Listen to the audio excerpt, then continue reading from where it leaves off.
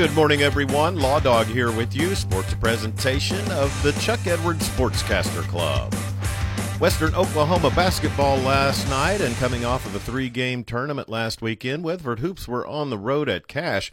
Both teams sit at number 3 in the initial Class 4A rankings. Lady Eagles got out early on the Lady Bulldogs, leading 30-9 at the half. They would win 62-38 with seniors Jordan Hoffman and Kennedy Stewart each finishing with 10 points apiece. Head coach Grant Gibbons on the win. I thought we were a little sluggish tonight, to be honest with you. I think a lot of it goes to, we gave a lot of effort and a lot of energy, Saturday against a good team, and sometimes that happens. But we were able to create some turnovers, and we got some easy looks, and we did a good job early in the game moving the ball and getting some good looks. So we did do some good things. Lady Eagles stay undefeated. The Eagle boys would take on a scrappy Bulldogs team and only led 23-17 at the half. C.J. Nixon would score 14 of his 23 points in the second half, and the Eagles cruised to a 50-33 victory to remain undefeated as well. Weatherford travels to Blanchard to take on the Lions this Friday in their final games before the new year. With a report from Clinton's games last night on the Right Media Network, here's the voice of Red Tornado basketball, Justin Jefferson. Both Clinton Red Tornado teams were in action last night in Anadarko. The Lady Reds ran into a buzzsaw as the number 8 Anadarko Lady Warriors dominated from start to finish, using a 3-point barrage to pull out the 80-19 victory. Aislinn Cisneros led the Lady Reds with 6 points.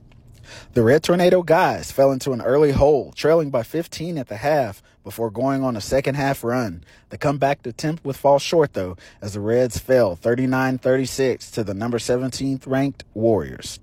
Chaz Rivers led the Red Tornadoes with 14 points, including 8 in the fourth quarter.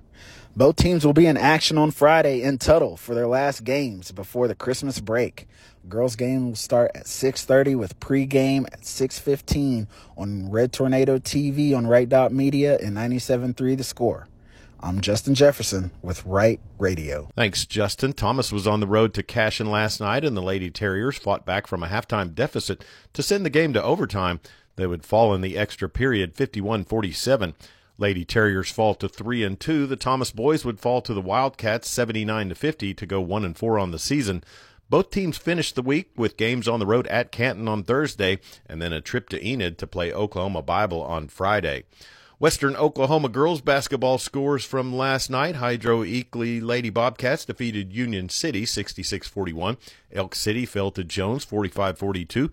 Arapahoe Butler upset Canute 44-34 in a matchup of Class A top 10 ranked teams.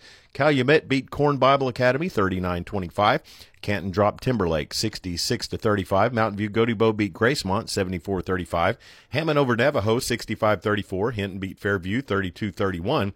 And Leedy fell to Arnett 58-34. Boys scores from last night. Hydro Eakley lost at home to Union City 54-41. Elk City beat Jones 65-52.